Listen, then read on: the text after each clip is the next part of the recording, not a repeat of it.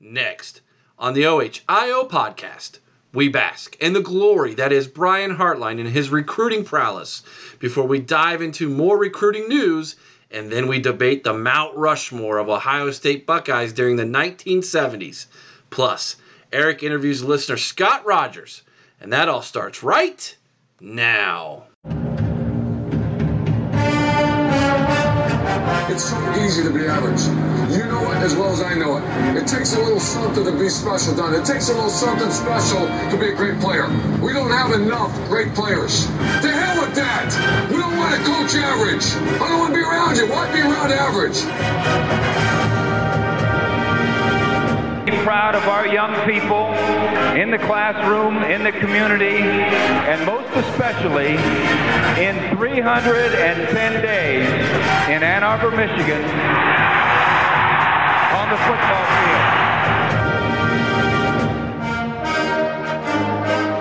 field. Three things. Number one, the team that hits the hardest and the longest, the team that starts the fastest, and the team is too damn smart to make mistakes. If you take it to them, if you don't make mistakes, and you keep taking it to them, hell, there's no question who will win.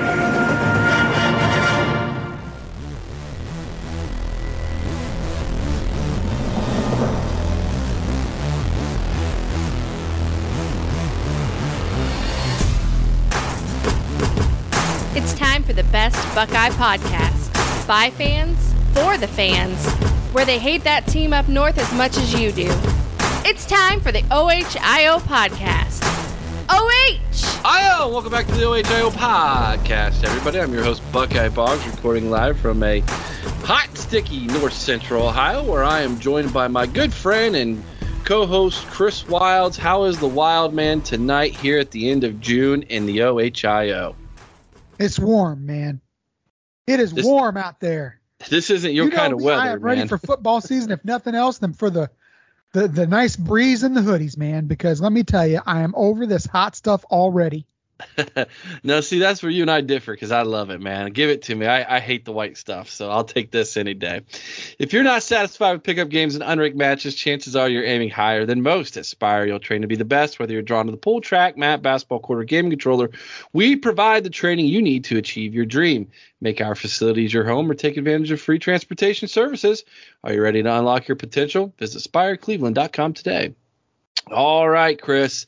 What a week for the Buckeyes, man. What a week for Brian Hartline, Eric. He's just when you thought, I told everybody, relax, we're going to be just fine. Bada boom, bada bing. Well, back to back, big time top 50 recruits in the nation. And lo and behold, Ohio State now has 5 in the top 100. They have 2 5-star wide receivers again. And it looks like things are not going to be slowing down for Ohio State on the recruiting front in either the 2023 or 2024 recruiting classes. All is right with the world, and everybody who is panicking can calm down now, Chris, because it's just unbelievable what Brian Hartline is doing. To me, at this point, I've said it. I think I said it a show or two ago. I'm going to say it again. I don't know of any singular guy who's not a head coach who is as good of a recruiter at his position ever in the history of college football, Chris. I've never seen this. I don't know if right now in the game, I don't care whether you're a head coach or an assistant, if he's not one of the top 5 to 8 recruiters in the game overall. This is true. I mean, obviously you've got Nick Saban, who seems to just be able to pluck 5 stars off trees, down in Alabama. You've got Lincoln Riley. He's doing well. Ryan Day. You got Ryan Day. You've got Texas A&M coach Fisher. Well, he's got deep pockets. You've got some.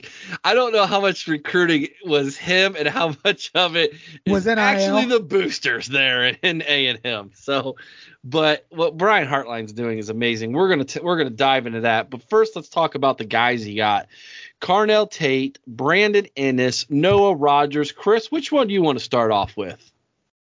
Well, I say let's start with Carnell Tate. I mean, let's do it. He's a 5-star.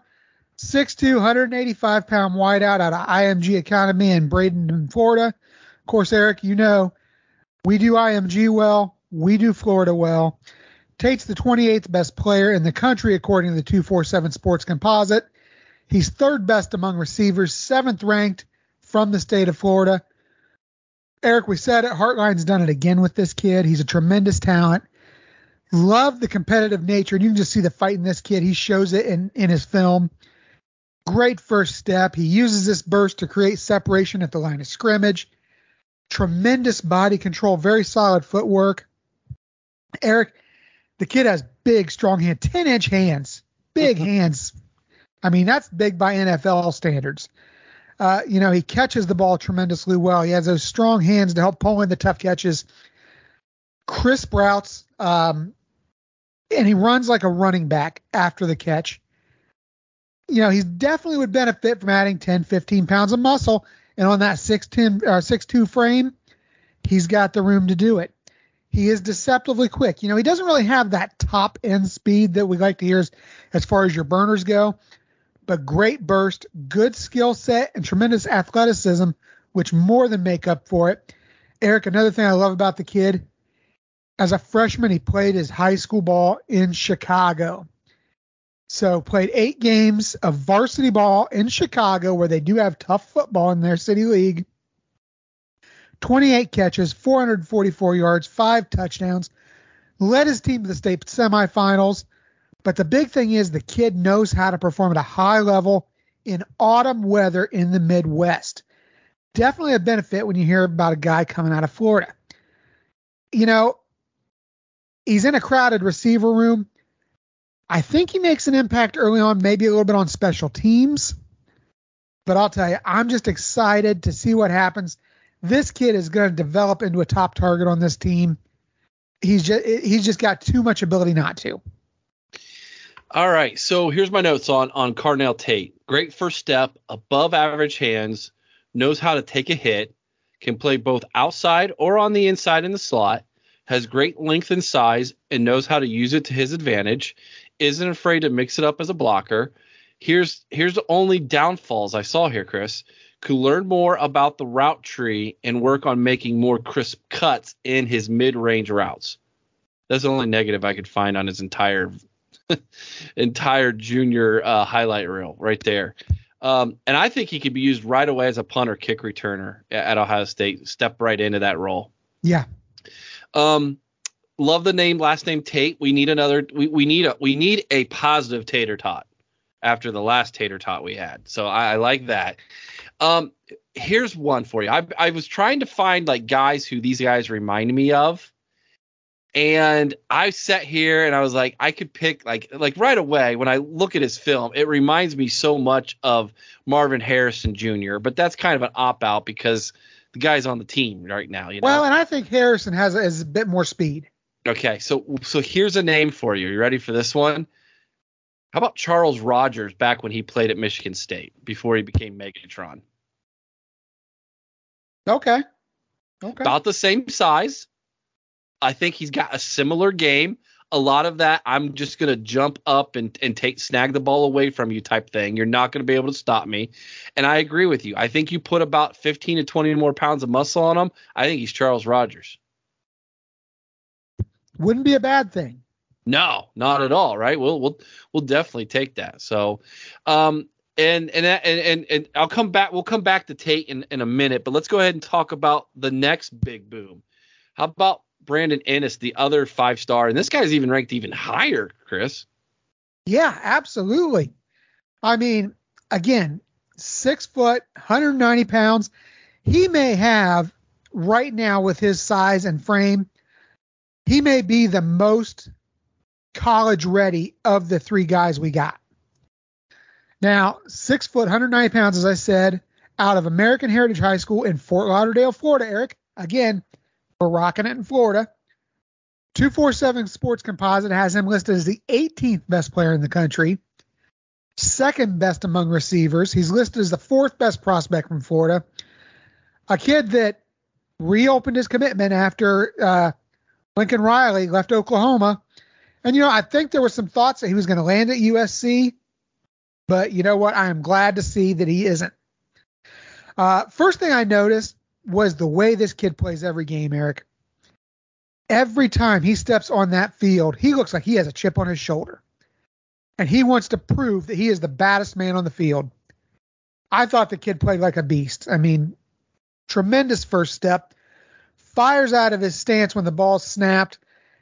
He makes good use of his hands, and he's really shifty and has kind of that shake there on the line to help create separation. Again, great hands, and when he gets the ball after the catch, he runs angry.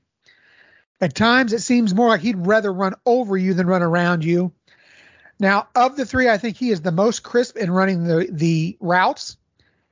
I really love how he can just stop on a dime and change direction. Not quite as quick and shifty as a Barry Sanders, but, at times, when you would see him stop and make, change of direction, it was reminiscent. Also, very strong hands. I recall one of the highlight reels, a play where he's coming across the middle. The quarterback leads him just too far, and he just stretches out, grabs that ball with his hands, and brings it back in. Just great concentration, great toughness, good size and strength, and it's only going to get better when he gets into the Body by Mick workout program. Again, he's not a top-end burner, but he has quickness and twitch and a skill set that, overcomes that lack of straight line speed. I really love this kid. I think he's going to do great things as a Buckeye.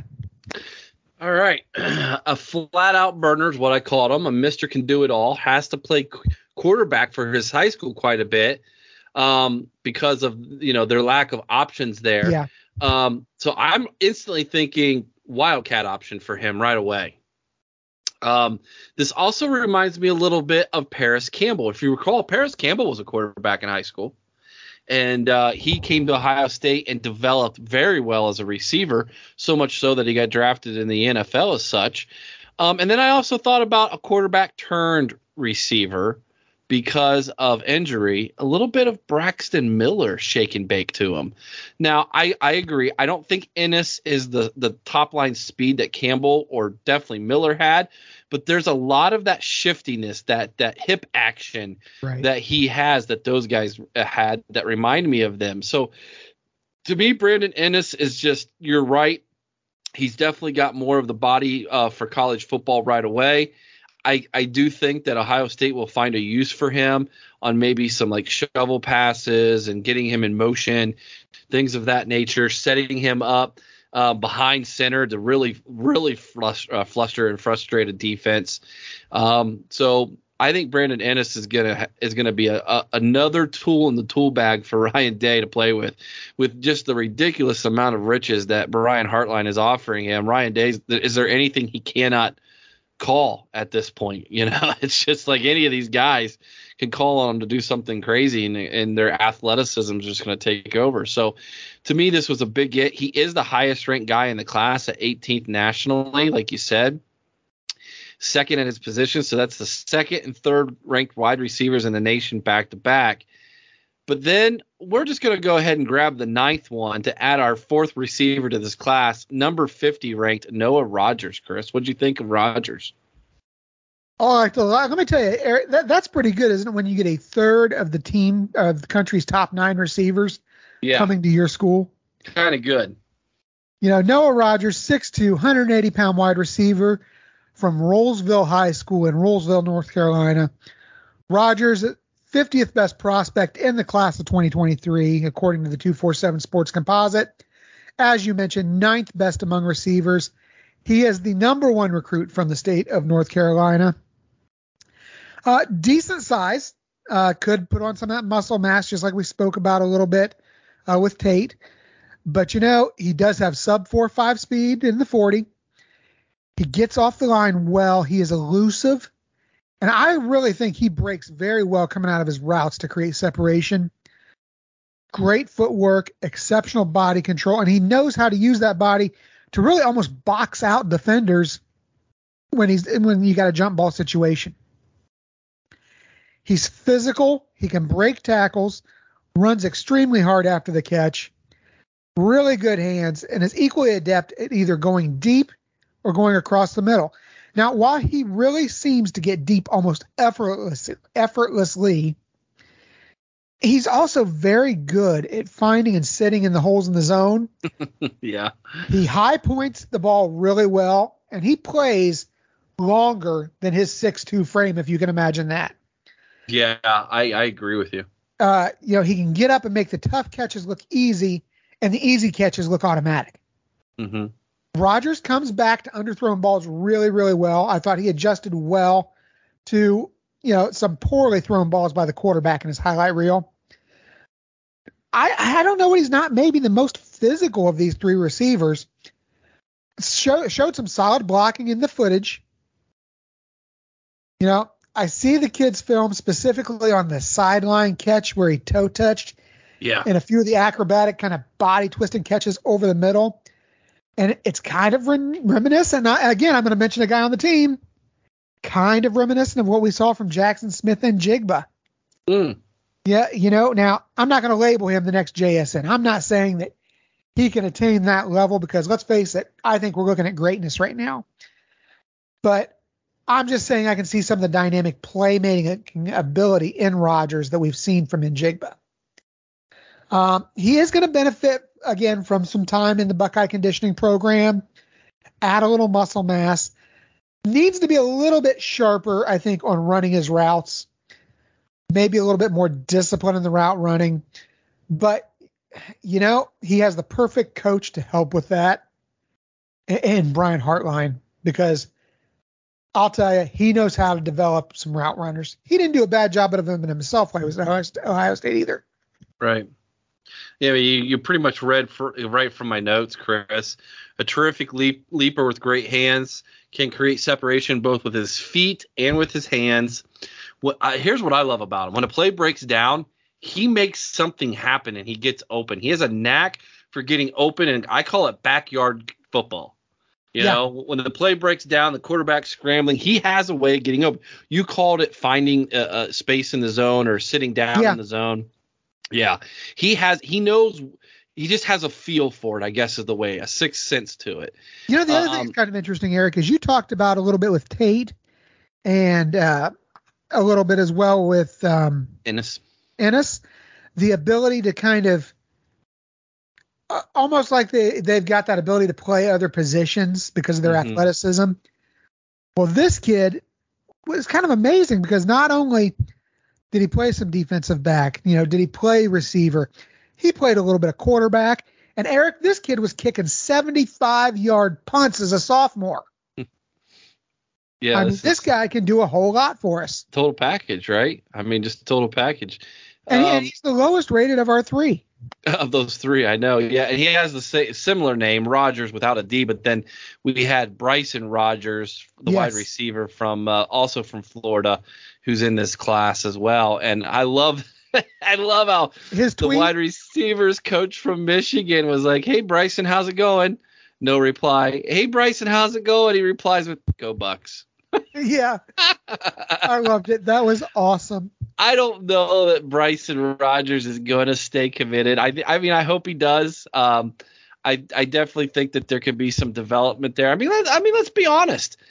You've got Chris Olave, who's one of the best receivers in Ohio State history, was a 3-star, man. Yeah. So sometimes these rankings are, they're not accurate, but that doesn't mean that you're destined to be a great one in college. And if you're a 3-star, you're just going to always be a backup. That's not what that means. It's just kind of how you're evaluated at camps and with your film is all that means. But anyways, to get back to my notes here, he's another outside guy. Noah Rodgers is, but isn't afraid to play in the slot and go in the middle and again, he's another one who could jump right in as a special teamer right away. And then I said the same thing you did, Chris. His route running needs to become a little bit more crisp. But that's why they go to the school of Brian Hartline, is because he's the best in college football at teaching them how to get in and out of those routes properly, and so that the NFL scouts, see the talent that they have and they can be successful at the next level. Speaking of Brian Hartline, let's talk about him a little bit. Chris, oh yeah, how's he doing this, man? Well, I'll tell you, Eric, before we look at Brian Hartline as far as what he's done, let's just review a little bit what he's done. I mean, he took over 2019 as the wide receiver coach. And though he wasn't responsible for recruiting him, Garrett Wilson was in that class. 2020, we get Fleming, Smith and Jigba, Gee Scott Jr., Egbuka, Harrison Jr., and Ballard in 2021. 2022, you get Caleb Brown, Keon Grays, Caleb Burton, and Kojo Antwi. Now, Eric, that's the first class, by the way, where he didn't have a 5-star. But you know what? It didn't really matter because he got the guys he targeted. Right. And you know what? I'm going to trust Hartline's, judgment over what the rankings say. He's earned that at this point. We got 2023. We just talked about the guys there. This guy is just on fire. And you ask how he's done it. Well, let's start by this. He's showing them the way. He's showing them the way to the NFL. He's doing that by putting Garrett Wilson and Chris Olave both in the first, 15 picks of the NFL draft last year. 2 wide receivers from the same team in the same season. And statistically, neither one of them was even the best receiver on the team. JSN last year actually led the team in receptions, yards, and yards per catch. So, I mean, it's like this. If you are a receiver, any player, any position really, you've got the aspiration of going to the next level. You're going to go to the school that's going to get you there. Hartline knows what it takes. He knew what it took to get himself there. He knows what it takes to get these guys there, and now he's shown these guys that. And you know what? It's kind of a great, really this amazing kind of symbiotic relationship overall, because when you get the best receivers at the school, Eric, what happens is you tend to find that you get the best quarterbacks coming to that school, because why would you want to go to a school where you've got a lesser quarterback? Well, at the same time, when you get the best quarterbacks at the school, the receivers are going to want to go there. And right now we are in one great groove. And, just talking about his recruiting in general, let's not forget, it isn't limited to the wide receiver room. I mean, we've got a Heisman candidate quarterback playing for the Buckeyes this season in C.J. Stroud. Do you know who his secondary recruiter was, Eric? Ryan Hartline. Absolutely. His backup and the guy that's going to be fighting off Devin Brown next season, Kyle McCord. Hartline was also his secondary. Hartline's been involved with, the recruitments of JT Tuimoloau, Jacqueline Johnson, Cameron Martinez, and of course, Jameson Williams and Mookie Cooper, who have moved on because they couldn't find the field because Hartline just had that much talent in that room. We talked about it a little bit, and Hartline is, I think, without a doubt, the nation's top recruiting assistant. One of, for sure, the top 10 recruiters in college football at any coaching rank. And I don't see this stopping. As long as you've got Day and Hartline there, we're just going to continue to see elite offense and first-round picks coming out of our quarterback and receivers rooms. We've got a rhythm going right now, and like I said, it's just going to keep building. So let me share the quote from his interview from, I believe it was Friday, with the NFL This was Network. a good one. Now, I took out one line in this quote because I didn't want to freak anybody out, because I didn't want him to be misquoted here. But so I'll add it in here and I'll explain what he was meaning. My passion has always been the NFL. I never was a college fan. The NFL is where I grew up, so everything is geared towards that. The way I teach, the way I coach these guys, I am prepping them to be NFL players. Now, at first when I heard that, I thought, oh no, everybody's going to freak out because he said I'm not a college fan. What he was talking about was when he was a kid, that he watched the NFL. He didn't watch college. That doesn't mean that he looks at his current position in life and say, I'm more of a fan of the NFL than I am college. That's not what he's meaning here. And the question was about how are you successful at the college level when it comes to recruiting and developing talent. And what he's saying is the passion I had for the NFL is what has translated into how I'm coaching college, because I'm coaching these guys to be successful in the NFL. He mentioned things like you have to be able to play in a diverse ways as a wide receiver. You can't just be good at one thing. You got to be good at multiple things, because things in the NFL change so rapidly for you that if you're not well diverse, then you're probably not going to be successful long term. Things like that a lot of college coaches just don't have the experience or the know-how to relate to these kids. He's able to do that because of that. So I look at what he has done, and I believe it's because he's a tremendous communicator. He's able to speak to them. And I love what he said when he's talking to recruits and he's watching their film and they do something good. He'll say, now, why did you do that? And not how, but why. He goes, the question why is what these guys sometimes don't know. And sometimes they say, I don't know how I did it. I'm just an athlete. You're like, okay, but here's why you wanted to do that, as opposed to, hey, that was a great route. Just do it again, getting them to understand the game from a three-dimensional way, I think, is what he is able to do.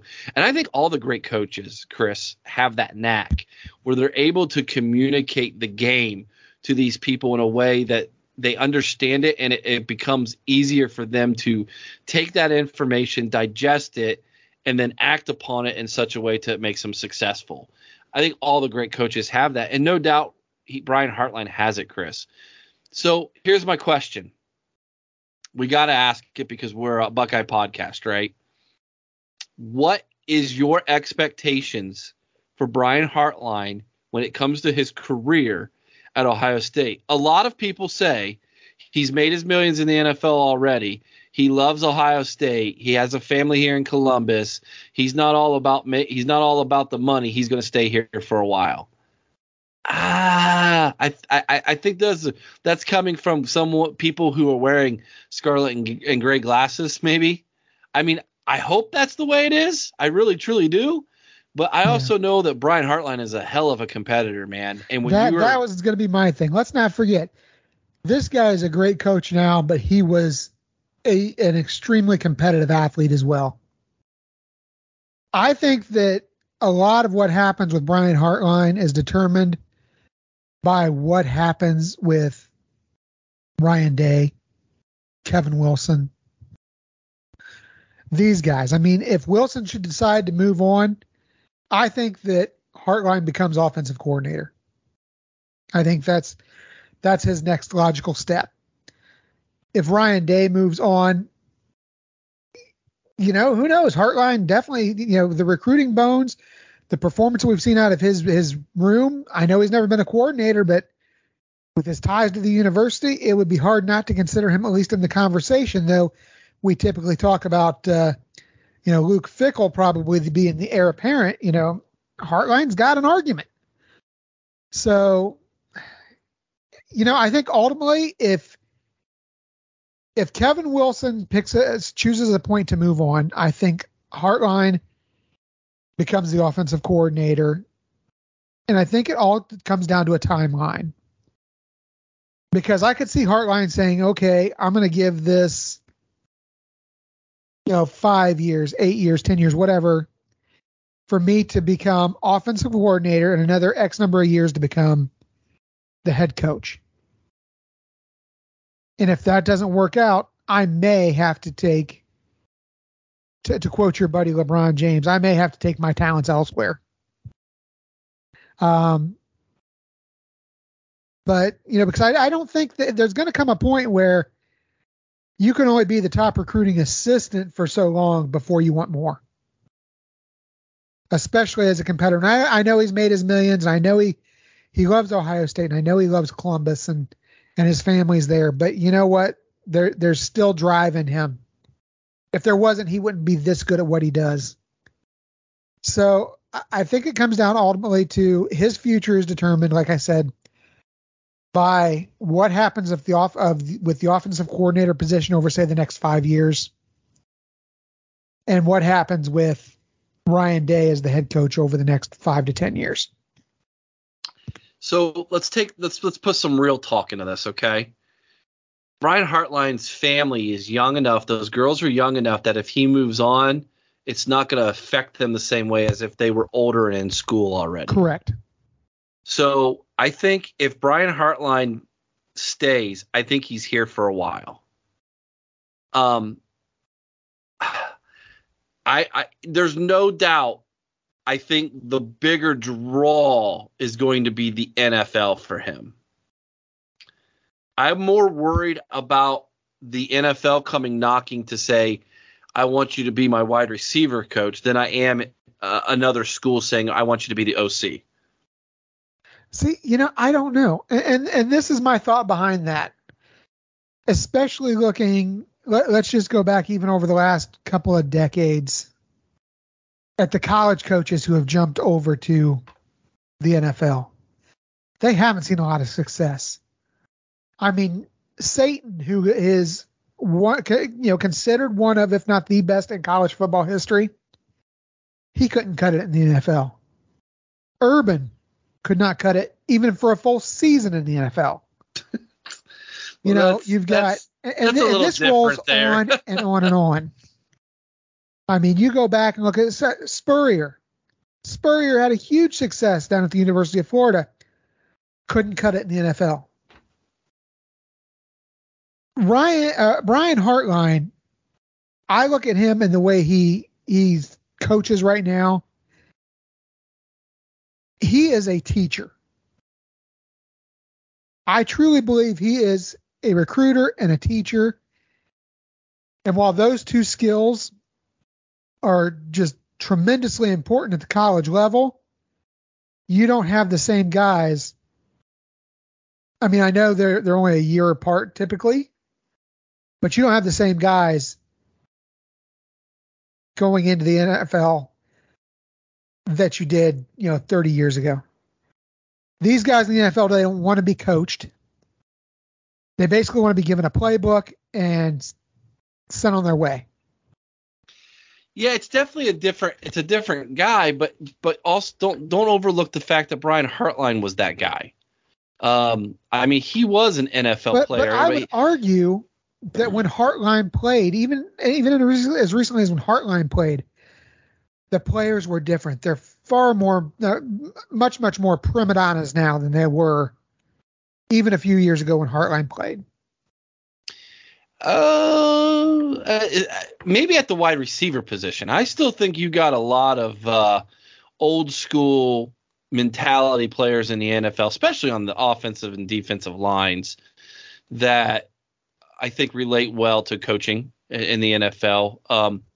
Yeah, you're always going to have a prima donna wide receiver, it seems like. But I think Brian Hartline, given his background and have playing in the NFL and had played with some different characters, we shall say, with the Miami Dolphins and when he was there and things, that I think he would know how to handle those guys. So you bring up a very good point, Chris, that it's a totally different game. And I know Brian Hartline understands it. He would understand that. Him and Ryan Day would understand that better than, say, Larry Johnson would. Oh, absolutely. Or Kevin Wilson. They've been there. They've coached there. They know what it's like. Gosh, they knew it better than Urban did. Urban found out the hard way, man. That it's a totally different world. You cannot approach the NFL game like it's college. However, what Brian Hartline is doing is he's approaching the college game like it's the NFL. Look what he's doing with it, man. I mean, that's what he basically admitted in the interview is I treat these guys like they're NFL stars. Like here's how you're going to be successful. Eric, they want to get to the NFL. The NFL guys don't want to go back to college. Well, some kind of talk like they do, Well, after they get there, they realize it's a business, this is good talk. To play school, Eric. Right. It's a good talk. It's a good conversation. I mean, I don't want to be a Debbie Downer. Let's enjoy the fact that Brian Hartline is killing it right now as not only a recruiter, but as probably one of the best position coaches in developing top level talent and making them first round draft picks. I mean, here we just had 2 guys drafted in the first 11 picks, was it, or 13 12. picks, something like that? 12. I think it was 12, wasn't it? Yeah, in the NFL, you're going to have JSN be a first round draft pick next year. Likely number 1 off the board. Maybe you're going to have the following year, probably Marvin Harrison Jr. will go, maybe Emeka Egbuka, Julian Fleming. We don't know about him. And the march keeps going on and on and on here. He's doing something that we've not seen before from this position in the college game in developing the talent. Let's enjoy the heck out of it, right? I mean, I am. Absolutely. So I don't want to wish it away, but I do want to be realistic in knowing that what Brian Hartline is doing is at worst is making himself a multimillionaire as a position coach because he's that dang valuable now. And he's going to get paid again. He keeps doing this. He's going to become a $1 million position coach, if not more. And he'll deserve every penny of it. Absolutely. Yeah, absolutely. All right, let's talk a little bit about the weekend that Ohio State had. This was a huge recruiting weekend for Ohio State on the 2023 front. So here's what we're going to do. I'm going to go down the list of guys who was at Ohio State, and then we're going to give our opinions as to whether we think Ohio State is going to get this recruit or not. Are you ready? Let's do it. All right. Let's start with defensive back Caleb Downs from Georgia. Ranked 11th nationally, 5-star recruit, the top safety in the country, the top recruit in Georgia. Names, the other names other than Ohio State, Georgia, Notre Dame, and Alabama have been his other official visits. Ohio State got the last official visit here, which is big. They are in the running here. I'm not saying that they're in the lead that I know of. I've not heard a ton of rumors yet. Yes or no? Do we get Caleb Downs? I think we get him, Eric, and this is why. I think, you look at the Buckeyes, I really like their chances because you mentioned it. At one time, Clemson was in the mix. Well, Venables is gone. The defense is going to take a serious blow there. It's a fading franchise. They're out. You've got Alabama and Georgia. And right here, Eric, I'm going to be honest. I think NIL money could play a factor here. I think we're going to have more to throw around than they do for this guy. So it comes down to Ohio State and Notre Dame, in my opinion. And let me tell you, I think the Buckeyes have a new high-profile defensive coordinator running a safety-driven, defense. A position coach in Perry Eliano coming off a great performance at Cincinnati. Seeing multiple DBs drafted last season, I give the Buckeyes a 75% shot of landing this guy. I'm with you. I think we get him. I think having that last visit was huge. That's huge. All right, let's stay on the defensive side. 4-star linebacker, and this is someone who we've talked about a lot, Tackett Curtis. He made his official visit this past weekend. Other official visits included USC and Wisconsin. A lot of people are saying it's going to come down to the Badgers and the Buckeyes. I'm confident he's an Ohio State guy. Knowles has been recruiting this kid since he was at Oklahoma State. There are really only 3 schools in the mix, as you mentioned. Wisconsin, you can go there and lose to the Buckeyes in the Big Ten title game every year. You can go to an improved but still rebuilding USC team, or you can come to Ohio State. I see the Buckeyes locking this guy down sooner rather than later, Eric. Steve Wilfong and Bill Kurlick both have already crystal balled this guy to the Buckeyes. I don't agree. I'm going to leave a slim hope for the Badgers, and I'm going to say it's only a 95% chance he's a Buckeye. All right. Staying again on the defensive side, linebacker Troy Bowles from Tampa, Florida Jesuit. Oklahoma and Georgia were previous official visits before coming to Ohio State this weekend. the 4-star linebackers, been a heavy lean to Georgia. Did we do anything to upset the apple cart there, or do you think he's going to be a Bulldog? I don't think we did enough. I really think that this kid's going to end up being a Bulldog. I give us maybe a 20% chance in recruiting this kid or landing this kid at the best. Defensive end Jason Moore from Maryland. Previous official visits included Penn State, Notre Dame, and that team up north. After this weekend, this is somebody who plays at DeMatha Catholic there in Maryland. He came in, took pictures in the number 2 jersey. Who's that remind you of, right? Who also came from that area. Yeah. But considered a Notre Dame lean here a little bit. Did we maybe persuade him to come be and fill the shoes of another number 2 at defensive end and Chase Young, or is he gonna be a Golden Domer?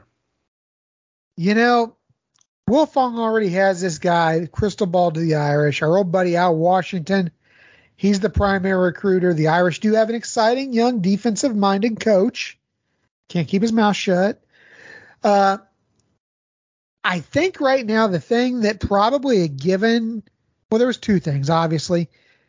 He goes to Catholic school. I don't know his religion, but the assumption would be that perhaps he is Catholic.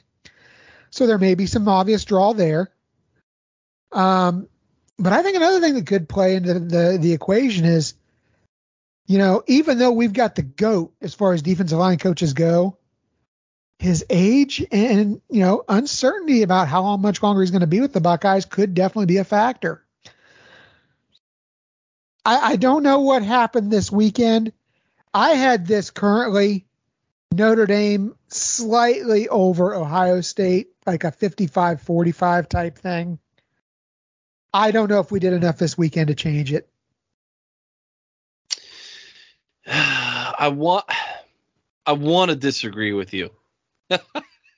Is that okay to say that I want you to disagree with me, Eric? I want you to tell me this kid's coming here. I don't think he is. I think the draw to Notre Dame for him, given what you talked about, I agree with. We'll see. We'll see what the rumors are coming out for this weekend. If all of a sudden he talks about how great it was, and then we go out and stomp the Irish in week 1, maybe he's like, you know what, I'm going to be a Buckeye. I think the longer this recruit goes, the better it is for us. How about Absolutely. that? Yeah, okay. Here's one where I give us 0 chance. Running back Justice Haynes from Buford, Georgia. Other previous official visits included his home state, Georgia, Florida, and Alabama. He's a heavy lean to Georgia. I don't know that we did enough to pull him away from the Bulldogs. They're a running back factory, Chris. Yeah, I'm with you, Eric. I think this kid is definitely he's going to be a Bulldog. I don't think we got a shot. Now, Kurlig, the dean, he thinks Ohio State has a legitimate shot to land this guy. I don't see it. I have not heard that. Obviously, he's more in the know than you and I ever will be. So as long as he says we've got a chance, I'm not going to say 0, but well, this is the thing too. There are 2 things to look at here. One being what you just mentioned with Moore, and that being the longer this goes, it could be the better. Mm-hmm. The other thing being, again, I think we have an advantage over Georgia when it comes to NIL money to throw around. So those 2 things can be a factor. Fair enough. Defensive lineman John Walker from Kissimmee, Florida, was on campus this weekend as well. His other official visits before Ohio State included UCF, that team up north, and the Hurricanes of Miami. He also has an official visit currently scheduled for Florida on October 15th. But everything I'm hearing is this guy's a Buckeye. Yeah. The same thing with me, Eric. I think that I think we've got this big fish on lockdown here. The Florida schools right now are making a big push trying to keep this guy in state. But I think we got about a 75% chance that this guy ends up with us. Linebacker Raul Aguirre Raul Aguirre from Fayetteville, Georgia. So I don't know much about this guy out of these recruits. I do know he's previously visited Florida, Alabama, and Texas. And we were on the last bit of that. So getting him last, I think, was good for us.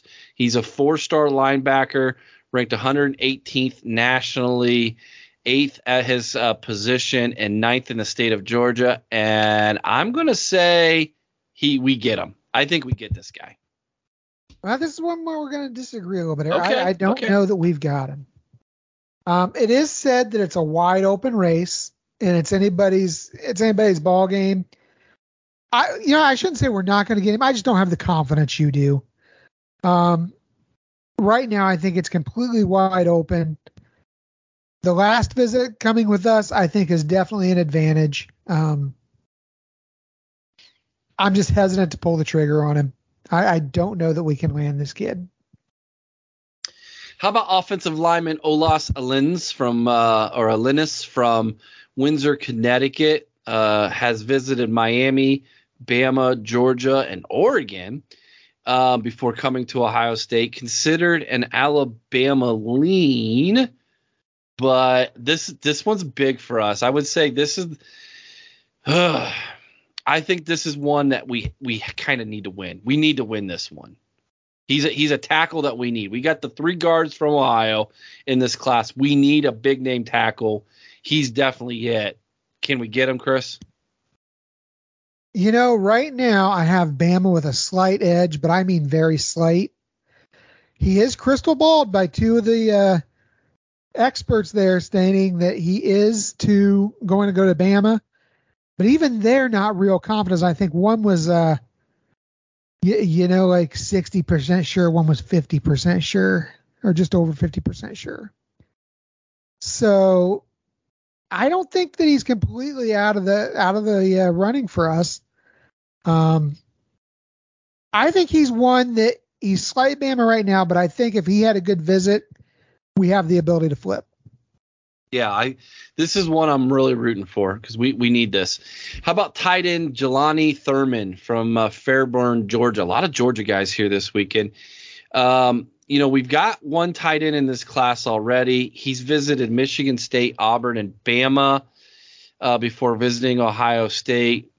There's not a huge need to get another tight end, but I think if they like this guy, they might take him if he wants to be a Buckeye. So that kind of tells me that maybe we didn't show him the kind of love that maybe Michigan State or Auburn did here. You know what I mean? I don't know that we don't need him, but more than anything, I don't know that he wants us. And let me tell you why. It's not that Ohio State doesn't have a great tight end tradition, but this is the thing. You had 4 teams really in the running with Alabama, Auburn, Michigan State, and Ohio State. You look at Auburn. Auburn has 8 scholarships tight ends. The Buckeyes have 7 scholarship tight ends and a commit. Bama has 6 scholarship tight ends. Sparty only has 3. You look at that, and I would love to see the kid land with the Buckeyes, but you know what? It might be better for him to go see Sparty. To where he's gonna get some more immediate playing time. Obviously he could earn it coming to one of the other schools, but those rooms, like we've seen with the wide receivers at Ohio State, those rooms can get bogged down very easily. So I kind of think this might be a Michigan State target here. Defensive end Desmond Umuzulu from Upper Marlboro, Maryland. Previous visits included the Tar Heels of North Carolina and the Gamecocks of South Carolina, along with the Panthers of Pitt. We were the last of that quadrant of schools to visit. He's a 4-star guy, ranked 136th nationally. Currently, no experts have any crystal balls for him. I think we nail this guy. I think this weekend was big for him. I think he's going to be a Buckeye. Yeah, I agree, Eric. I've got a strong feel. In fact, I'm feeling pretty strong about it to the tune of about 70% I think he becomes a Buckeye. Pittsburgh, if you look, is kind of out of the running at this point. Boston College was his original 5th. They're out of the running at this point. It came to Ohio State versus the Carolinas. I think he's a Buckeye. Let's talk about cornerback, shall we? How about Kayan Lee from Ellenwood, Georgia? Again, another Georgia guy. Previous visits included Nebraska and the Ducks of Oregon before coming and checking out Ohio State. Obviously, being from Georgia, he's been on the campus there in Athens. Some crystal balls going back and forth between Ohio State and Georgia. I like this kid. I think we get him. He's ranked 145th nationally in the composite, 18th as ranked highest cornerback in the nation. A little small, 5'11", 185 pounds, but he's built like a Mack truck, and he runs good. So I want Kayan Lee. I think this is a guy who, despite not being a top 100 recruit, kind of to me and watching him plays like one. So I think we get him. I think that we're the best team outside of Georgia, but I think the Georgia's kind of like that home state kind of feel. And they look at him kind of how we look at like 3-star guys from Ohio. I think is kind of how the Bulldogs look at him. I think Ohio State's able to get Lee here. Well, I'll tell you what, Eric, I'm going to make your day. Ohio State's got Lee. Beautiful. Book it. He's coming. He said book it. How about defensive lineman Darren Reed from Columbus, Georgia? Official visits included LSU, Miami, and Auburn before taking official with Ohio State. We have 3 different experts giving in 3 different crystal balls, one to Florida State, one to LSU, one to Ohio State. I have no idea where this one's going. I think Ohio State's got a doggone good chance. I'll give it a 50-50 that we land him over, say, LSU. Yeah, see, I'm not that confident. I think this kid is truly undecided at this point. I honestly would not be ashamed to give each of these schools about a 33.3% chance of landing the kid. I do like the fact that he did come to Ohio State last. I do like the fact that Florida State is one of the schools in competition with us because, let's face it, they are really not relevant. LSU, now Kelly down there at LSU could give us a run for our money when it comes to landing this kid, I think. You see, that's why I think he ends up at Ohio State, because I think Kelly will do something to rub the guy the wrong way. And that would not surprise me. Especially if LSU gets off to a bad start, you know what I mean? If he wants to drag out this recruitment and doesn't make a commitment before the season starts, and he watches LSU kind of implode down there, which is kind of what I think will happen under Kelly, then I think Ohio State can land him. All right, you convinced me, Eric. Let's go ahead. I'll say he's a 51% chance to go to Ohio State. All right, so these are the names you guys need to know. These are the names that they're going after. This was a huge recruiting weekend.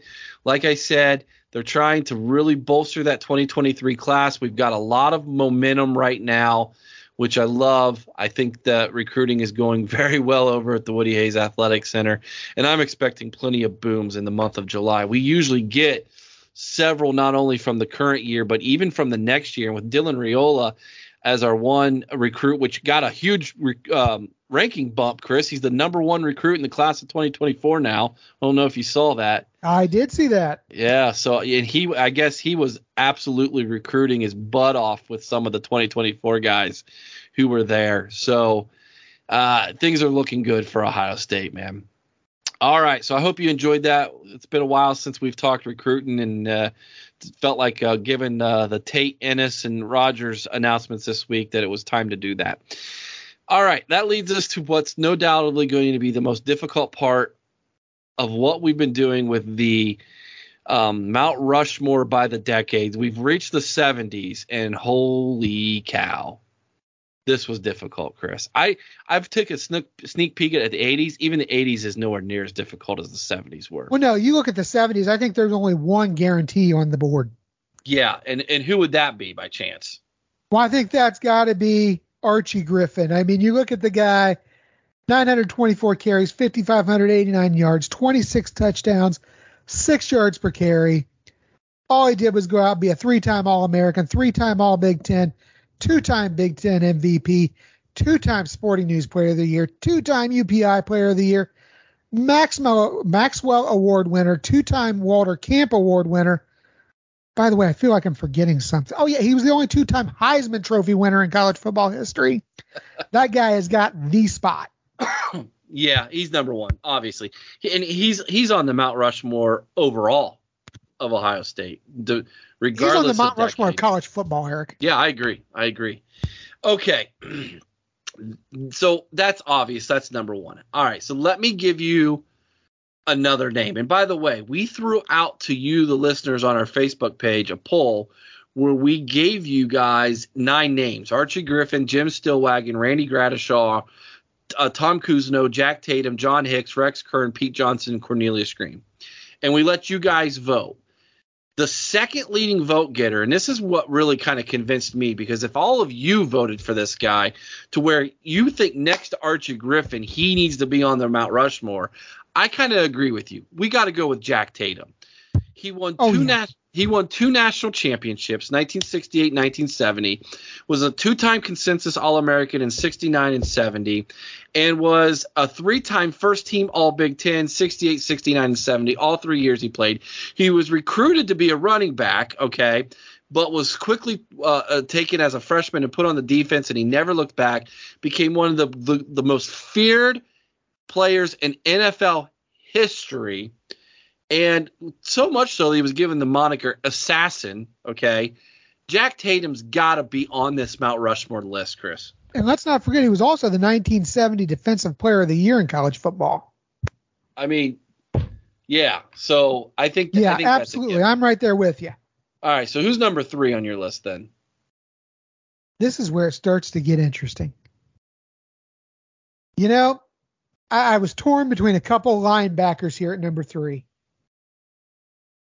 And ultimately, I went with Tom Cousineau. 3 times he was first team All Big Ten, 2-time first team consensus All American, Big Ten MVP in 78, MVP of the 77 Orange Bowl. You know, in 78, he had 211 tackles, 17.5 tackle per game average. Jeez. And he was inducted into the College Football Hall of Fame in 2016. Give me Tom Cousineau. Cousineau. There we go. Second in career tackles at Ohio State with 569. First in single season tackles with 211 in 1978. And ninth, by the way, with 147 and 76. Holds the single game record for tackles with 29. Oh, by the way, he's also third on that list with 28. Oh, by the way, he had 6 of the top 10 games at one point. Yeah, he's 6th on that list twice with 23 and 8th on that list with 22. The dude just owns that record. I mean, he owns it. I agree. I know a lot of people like Randy Gradishaw, and I get it. I know why you like him. I understand why you think he needs to be on Mount Rushmore, but statistically, Tom Cousineau was better. He just was. Yeah, I agree. All right, so that means it comes down to this 4th position, and I'm kind of going against the fans here, big time. We both did it with Tom, but I don't know how we don't have John Hicks on Mount Rushmore here. Oddly enough, I agree with you, Eric. That was my 4th. I mean, Outland Trophy winner in 73, the Lombardi Award in 73, 2-time All-American in 72 and 73, first team All-Big Ten twice in 72 and 73, was on Ohio State's All-Century team, considered the second greatest lineman in Ohio State history behind Orlando Pace. It's easy to look over him because he's an offensive lineman, not named Orlando Pace, right? You know what, Eric? He was the first Ohio State player to ever start 3 Rose Bowls. He's in the Rose Bowl Hall of Fame. By the way, in 73, he was 2nd in Heisman voting as an offensive lineman. Yeah, how do you not have him up there? Yeah, so, I think he gets overlooked because, simply put, he's a lineman. Now, I understand why Cornelius Green got love from the fans. He is easy to love. Absolutely. He's the first African-American quarterback at Ohio State. He is, next to Archie Griffin, probably one of the best representatives of the college and the football program in his lifetime. He'll come back to Columbus on his own to promote Ohio State and the greatness that was the 70s, right? And those Archie Griffin teams. He's buddies with Archie Griffin.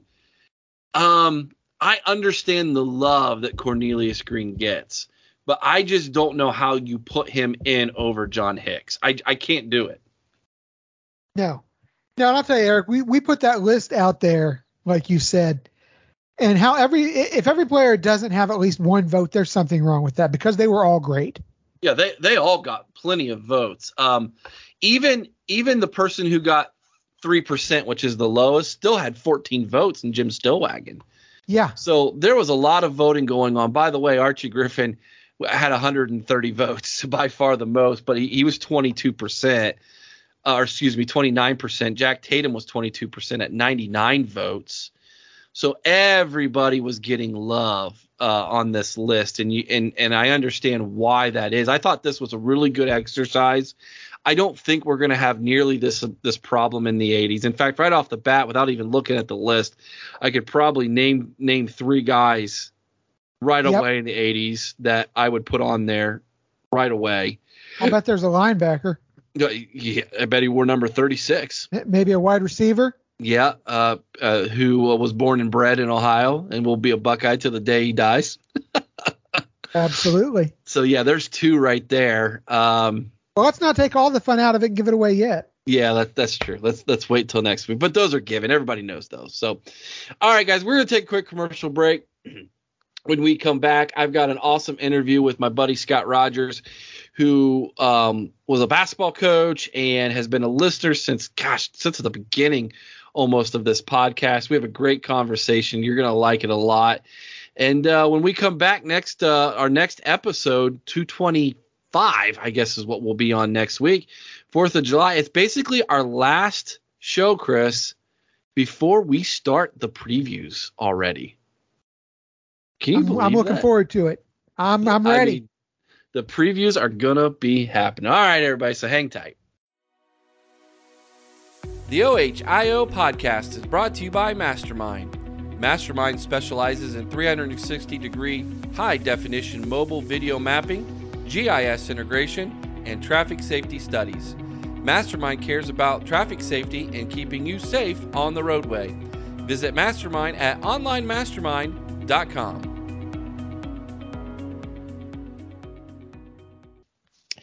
And welcome back to the OHIO podcast, everybody. And now I'm joined by one of our listeners, Scott Rogers from, I believe, Northeast Ohio, if I'm not mistaken. Scott, welcome to the show.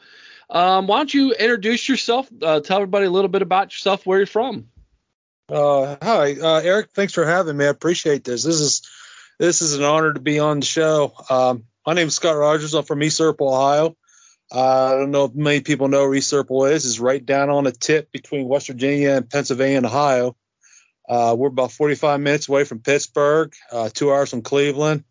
We're in a dead spot of Ohio, but you know what? I grew up here. It's the pottery capital of the world at one time. Known for the pottery. A little bit about myself. Right now, I'm working for the East Circle School District. Working maintenance right now. I take care of the grounds, cut grass and everything. Love the job. Love working for my alma mater. Been coaching for 30 years. Something I grew up doing, playing basketball in 3rd grade. I've been doing it. My dad was a coach. He was an AD at East Circle High School for about 38 years. He was a coach. I grew up playing under Nick Alloy. I don't know if you guys know who Nick Alloy is. He's one of the top coaches in Division I from the state of Ohio. I played for him. He gave me the opportunity to coach, and I've stuck with it, and I love it. I'm looking right now to finding a position as a head coach somewhere again. Boys particular, I did girls for 3 years as a head coach, and I did assistant coach for 2 years. So I'm looking to move on as the boys head coach sometime. And That's pretty much it. I got a daughter right now who's you guys talked about her. She is going to Bethany University. She's my pride and joy. She's playing soccer and runs track at Bethany. She got recruited by Hiram, but circumstances had her change. So she's at Bethany now, going into her sophomore year. That's pretty much it, Eric. I got a wife, Sarah. I've been married now 20-some years. Enjoyed it. We've had our ups and downs, but it's been a joy to have her with me. She's had to deal with my coaching and deal with everything we go through, but you know what? It's all worth it. It is. And I'm married to Sarah as well, so congratulations on that. And yes, congratulations on your daughter. I've been following her athletic career, both in soccer and track, and through your Facebook page, and she's quite the little athlete, and that's pretty awesome to see. My son actually just got a soccer scholarship to Cedarville College here in Ohio. And he went to Indianola High School in Iowa. That's where his mother lived, and he was a part of the all-state team in soccer, and decided he wanted to come back home to Ohio, and Cedarville offered him a scholarship, and so Dad's going to get the opportunity to watch him play soccer a whole lot more than when he was in Iowa. So I'm pretty excited about that. So that's awesome. He's a good kiddo. So Scott, let's talk a little bit about your fandom with Ohio State, man. When did you become a fan of the Buckeyes? And who were some of the influencers that maybe led you down that road? Because you're in that area where you could have been a Mountaineer, you could have been a Nittany Lion, but it sounds like you bleed scarlet and gray like the rest of us. When I graduated high school, I was looking to go to WVU. Never worked out at going to Kent State, but my love for the Buckeyes started back in the early 80s. The one person that opened my eyes to the Buckeyes was Dennis Hobson. And I still get in contact with Dennis Hobson here and there. I always ask him about coaching philosophies and stuff like that. If I have a problem, I usually message him and text him. He always replies back. He's been one of the guys I've always looked up to, and a very, very important part of my life has been him. He's one reason I really love the Buckeyes, and it was more towards basketball at the time. But I grew up, like I said, my sister graduated from Ohio State. She's an alumni there. And my first recollection of going to a Ohio State football game is when she lived in the stadium dorm. My senior year, where they played Michigan State. They ended up losing to Michigan State, but it was the first time I got to be in the shoe. Mm-hmm. I've watched Ohio State games on TV, Archie Griffin, Schleicher, and all them guys. I watched them growing up, watched them in the Rose Bowls. But I never got to go to a game until my sister lived in the stadium. And that right there was enough to make me fall in love with the Buckeyes. It's just, I live, drink, eat, sleep Buckeyes every Saturday, every Monday, Tuesday, Wednesday, Thursday, Friday, to be honest with you, because I watch the basketball. I keep in touch with their hockey team. I love the Buckeyes. I got a friend who's in his late 70s who went to the Buckeye games back when the prices were $25 a ticket. He always brought that up. The good old days. The good old days, yeah. But being in the shoe when my sister went to school there, she lived in the stadium dorm, which is a very high privilege because you had to have academics to live in that stadium dorm. And getting to walk the field, getting to be in the stadium, it was just like I was in a different world. She had a T-shirt that I wish I could find. It said, "You want to come play in my backyard?" And on the back of the shirt, it had a picture of the horseshoe. Oh, that's awesome. And ever since I've fallen in love with the Buckeyes. Like I said, I wanted to go to West Virginia. My heart was set to go there. And I kind of got talked out of it to go to Kent. And that's when I'm going to Kent State. But my sister went to Ohio State. We kept in touch, going back and forth, getting to travel to the college. It was too big for me. I thought Ohio State was too big for me at the time. I was like, there's no way in the world I could go to Ohio State. It was just too big. But yeah, interestingly enough, now you and I, we talk basketball a lot during the basketball season. A lot of people, they check out when football's done. And of course, this is a football podcast. But you and I, we go at it. My background is in basketball as well. I played basketball and baseball, and I coached basketball up and through high school. And I'm actually one of those Bob Huggins disciples. I grew up under Huggy Bear when he was at Cincinnati, as far as going to all his camps and those things. And so it's kind of interesting. Here he is now, the head coach over at West Virginia, which is his alma mater. But his dad, the old senior Huggins, he was a phenomenal man. I don't know if you ever got a chance to meet him or knew him, but he was a heck of a high school basketball coach here in the state of Ohio as well. And I actually got to go to his Nike camp when I was in junior high. And I thought I was really good, Scott, until I went to that camp and got dunked on and realized I'm not very good. I'm just a slow white boy compared to these guys, but it was awesome. It's a memory I've cherished my whole life. So talk to me a little bit about the OHIO podcast, man. I'm trying to remember how we connected. I want to say it was really early on, maybe like 3 years ago or so. 3 years ago. You guys started doing your podcast, and I thought, what, there's not too many Buckeye pages out there, Buckeye podcasts that I enjoy listening to, but you guys, I just fell in love with your thing. And I'm not just saying that because I'm talking to you. I got my brother, I got my dad listening to it. I got my friend down the street listening to you guys. So it was about 3 years ago. It was about 3 years ago. So I think we just started chatting on, you guys would post something on the page and I would reply back to it. And and the rest is history. Yeah. Yeah, I know. I appreciate you sharing the love, man. That's awesome. We want to continue to grow this thing. We've kind of spread the network, I guess you could call it, but the bread and butter is always going to be the football podcast. That seems that definitely brings in the most ears, the most listeners. So yeah, but no, I remember that well. I remember chatting with you and early on, and that was really cool. So talk to me a little bit about this past year. I guess I'll preference that by asking you this question: did the 2021 Buckeyes meet your expectations as a fan? No. And why I mean by that, because I grew up thinking of the silver bullets. I always thought the defense was the key to this Ohio State through the years with Chris Spillman and some of the greats that come through the system. I always thought our defense would be the key. My expectations with this team was with the offense that we have, I thought our defense would be better and carry us, and I thought our defense let us down. Scheme-wise, we talked about it before when I've chatted with you guys on your cast about the schemes and stuff like that, the player personnel and everything. I thought that hurt that team last year. That team had such a great offense that the defense really, really bothered me. And I talked about it with friends and that all year long about how bad this is not a Ohio State defense. It's not. And I'm hoping this year with Knowles coming in, things will change. Yeah, let's talk about that change a little bit then.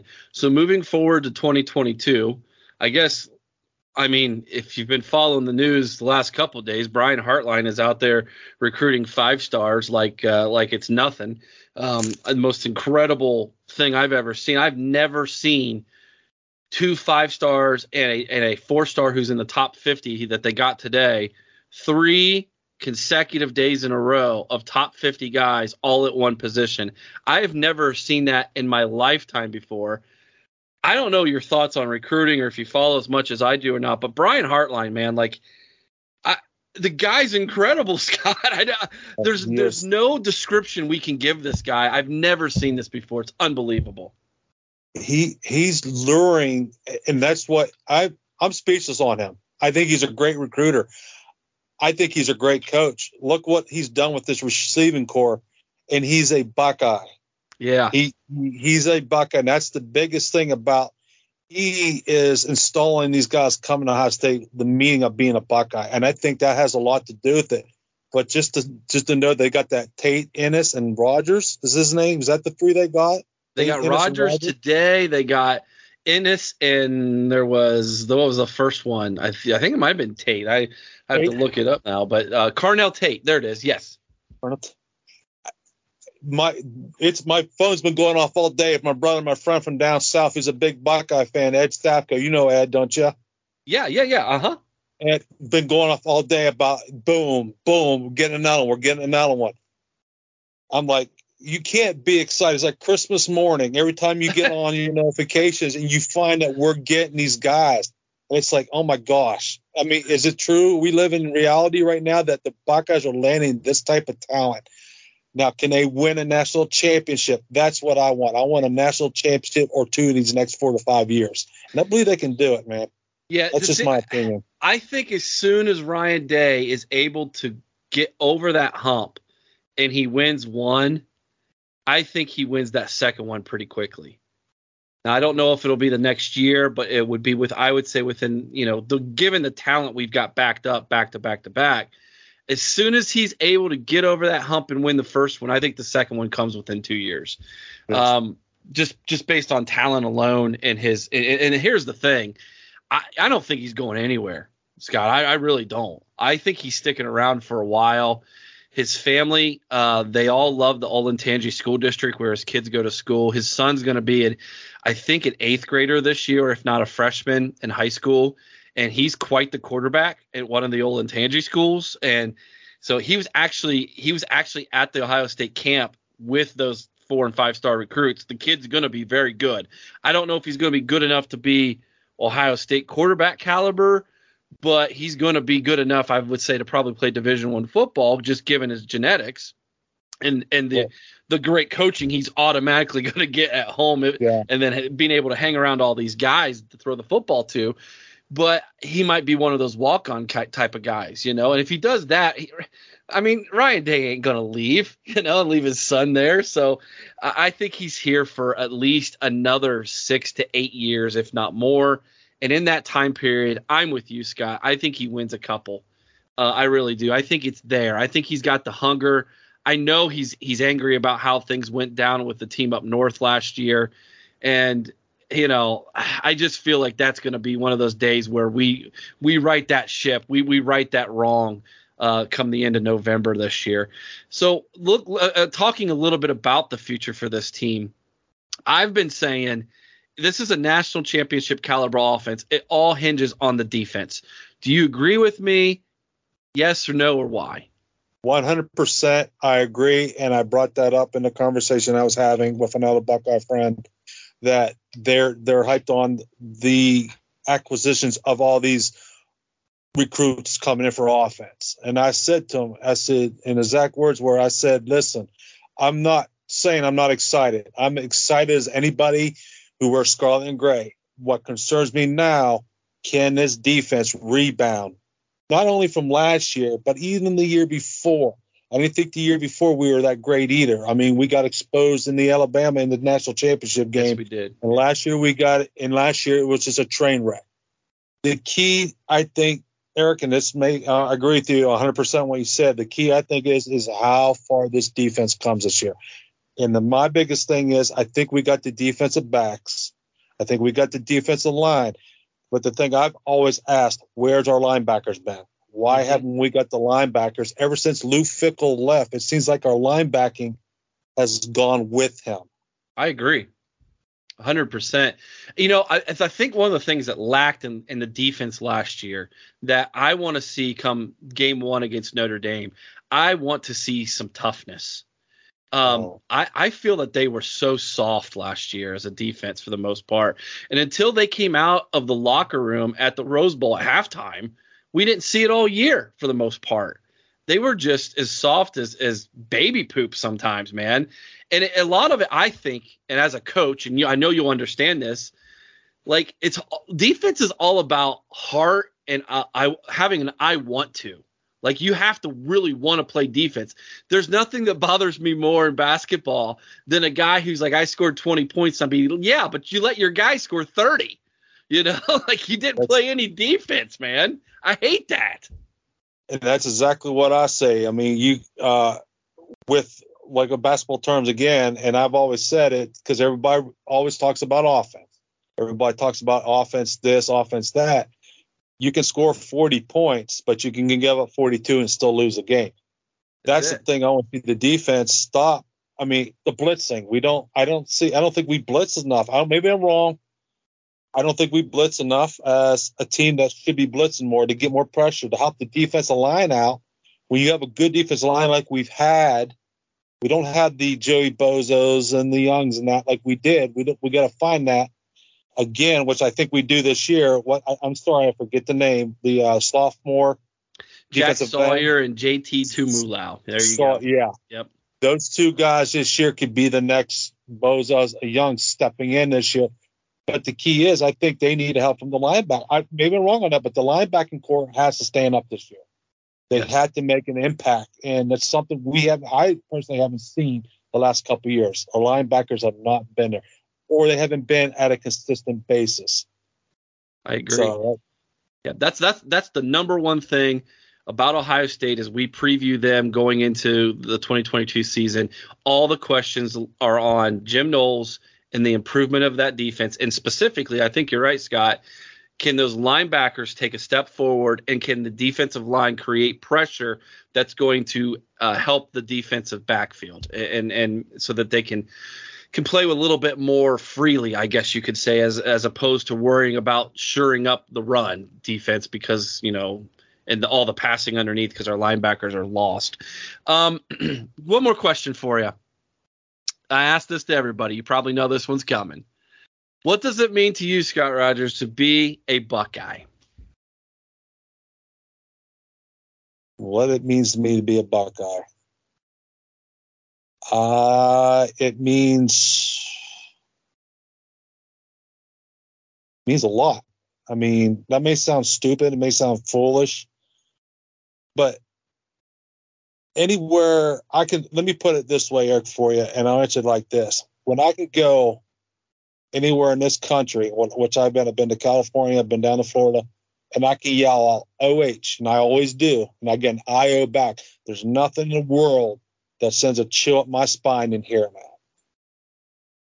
Hearing that we have probably the top fan bases in the country. You can't go anywhere in the state, in the country, and I talk to people. I live across my cousin there.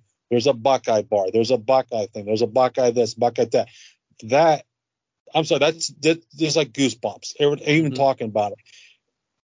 And the one thing, like today at work, I listen to you guys at work on your podcast. I turn on my Ohio State music and playing Hang On Sloopy. There's nothing in the world that sends chills up my spine listening to that stuff.